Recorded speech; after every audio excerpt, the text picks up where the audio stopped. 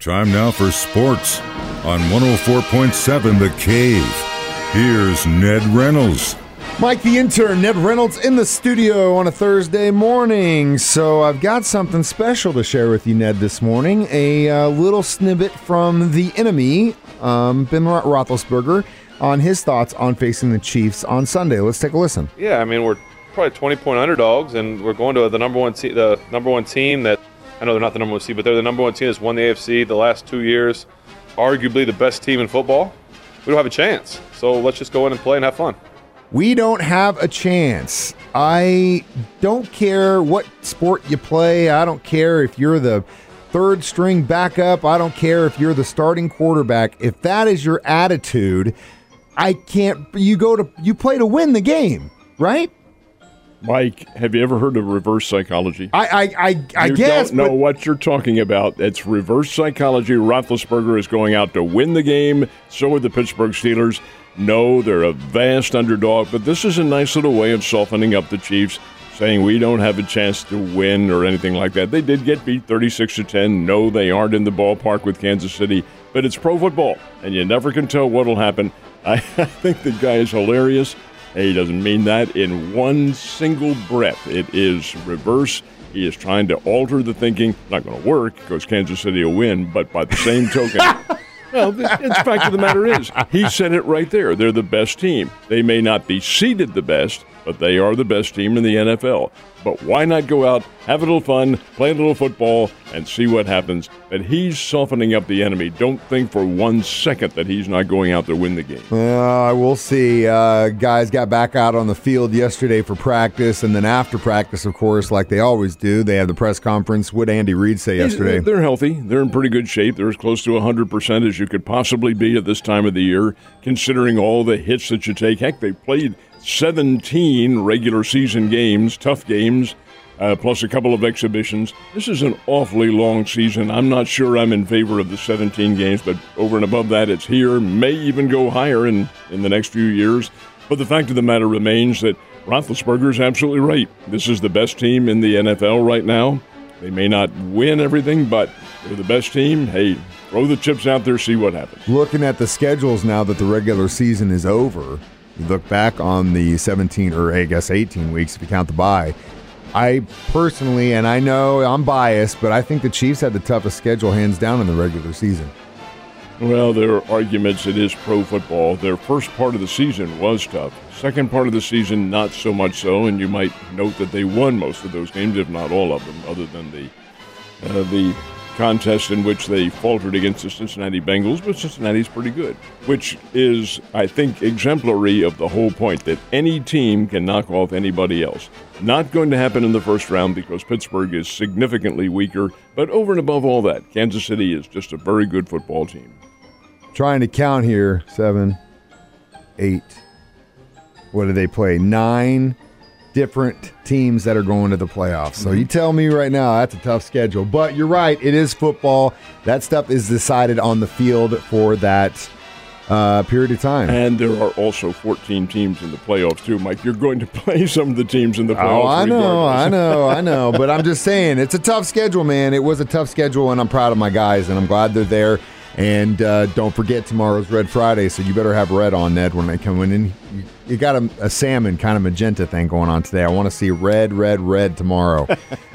So we had some area college football teams did pretty good this time around in the final ratings, don't you think? Well, the ratings are put together by the folks at Gannett. These are the football pundits across the country, and they did some ratings of football teams. Of course, you're going to have Georgia as the number one team. But then again, as far as the area teams are concerned, well, you had Missouri, which was way down in the pack. They're given grades, A, B, C, and D. And Missouri got a C plus for what they had done, especially, well, they got at a bowl game for one thing.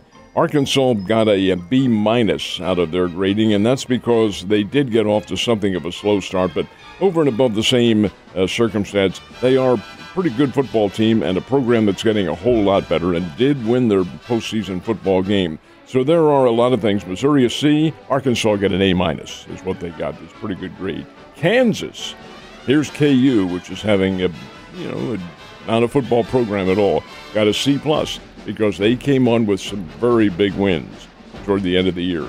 So they are getting a little bit better, but over and above all that, these are the media's judgment of football programs, and there's a long way to go before the next season. And there's a little bit of subjectiveness in those. Not a little bit. It's everything.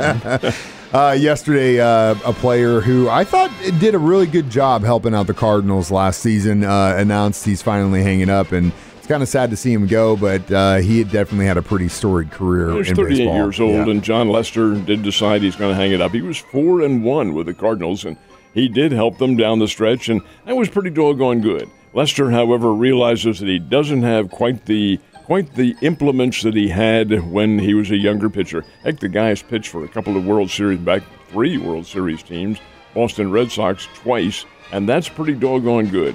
Lester had a lot going for him. He was with the world champion Chicago Cubs back in 2016, still at the peak of his career, and when he was pitching, this big lefty could throw pretty doggone well. Not overpowering, but just a good, crafty pitcher who had a lot of skills and a lot of ability. But 38, hey, time to hang it up. He's free agent, probably not going to get a whole lot of deals. Can't get any right now because they're shut down. But over and above all that, hey, time to pursue something else. He always reminded me of the older pitcher in Major League, where he's always making like spit on it, sweat on it, anything I can do to get that ball to do it. I always kind of thought he was kind of like that guy on the team, which it kind of makes me sad to see him go. Anyway, so tell me, did the Bears play like Bears last night? They did. They got the win over a good, I liked them, a good Southern Illinois basketball team, 81-76, in what was a very highly competitive basketball game. Again, the Bears rode the shooting of Isaiah Mosley, had 43 points last weekend. He had 33 last night against Southern Illinois to lead all scorers in the ball game,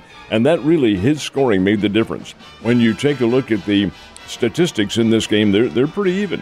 Both teams shot very well. In fact, interestingly enough, while the Bears do a lot of three-point shooting, Southern Illinois had better ratio, 14 of 29 from three-point range. That's 42 points that they got from three-point, and were, unfortunately for them, for Southern Illinois, not dominant in the paint, and that's where you have to really score the bulk of your points when you throw it in the post, and the Bears were overwhelmingly powerful there. The Bears are a big team. They're not huge, but they're very big and physical, and they can shoot, and did so last night. Made a big difference, and the Bears do get a very big win for them over a Southern Illinois team. Couldn't afford another home loss, already had one to Northern Iowa. So they have to compensate for that somewhere along the line. These, of course, we're very early in the season, and a lot can happen, but that's a nice win for Missouri State. Absolutely is, but you don't want to lose those games, especially early on, because they're going to pay for them on down the road. So it was good, and saw some D, which is good to see too, finally. But hopefully they can keep that consistent, right? Hope so. That's what it's all about, consistency. Speaking of which, you could probably say the opposite about the Mizzou Tigers and their season this year about being consistent. They had a tough game against the Razorbacks, didn't they? UGH. It was not pretty at all. It got out of hand right from the opening tip-off. Missouri was never in it.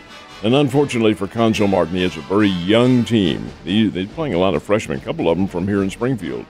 Brazil and the young man from the other kid from Kickapoo, who is a very good player and going to be a nice ball player as well. But over and above all of that, Missouri's youth is really costing them, and they're not a real good offensive team. Had 92 points against Alabama over the weekend, and how in the world that happened, I don't know. But Brookshire and Brazil are playing a lot of basketball, getting a lot of experience, and Missouri only had 43 points last night against Arkansas down in Fayetteville. 87-43, Arkansas ran them out of the ballpark right from the very start. The good point, if you can find a silver lining in a game like that, is that these young kids are getting a lot of playing time and a lot of experience. But the Tigers are getting it handed to them huge because they are not a good offensive team and they're not real good, not a consistent basketball team. But a long way to go. They're probably not going to be a playoff team this year, but over and above that, experience makes the difference, and I hope the folks up in Columbia stay with Conzo. Yeah, and that's the thing I was going to say is you're absolutely right. Very, very young team, but when teams like this start out together, you could possibly see them do great things on down the road if the alumni doesn't come back and blow it all up and say, Konzo, you're done, because that's going to screw everything up. But hopefully they can stick with them for at least one more year and see if they can get some development out of these young kids. It's really the only thing you can do at this point. Last but not least, Tournament of Champions this weekend. Hopefully the snow holds off so we can get out and see some games, right? It all begins this afternoon over at the JQH Arena. First game has New Madrid County Central from down in the Missouri Boot Heel against Whitney Young from Chicago. Whitney Young is one of, in the state of Illinois, all the teams play together. And Whitney Young, which is public high school in Chicago, is perennially one of the top state championship contenders. They are very, very good. And they go back a long way, have a great history. Then the Parkview Vikings from here in Springfield take on the team from Chatsworth, California, Sierra Canyon. And Sierra Canyon has, looking at the media, the only player who's out there on the court, LeBron James Jr., Ronnie James. The amount of publicity being given to this young man is overwhelming. Anyway, that's who Parkview plays, Sierra Canyon. Is it deserving, though? We'll find out. Yeah. Game 3 features Nixa from down in Christian County against the perennial Georgia state champion Milton High School from Atlanta. And then the evening concludes with the recent addition to the field, Springfield Catholic. They're in replacing a team from the state of Washington, Rainier Beach, which could not make it to the tournament.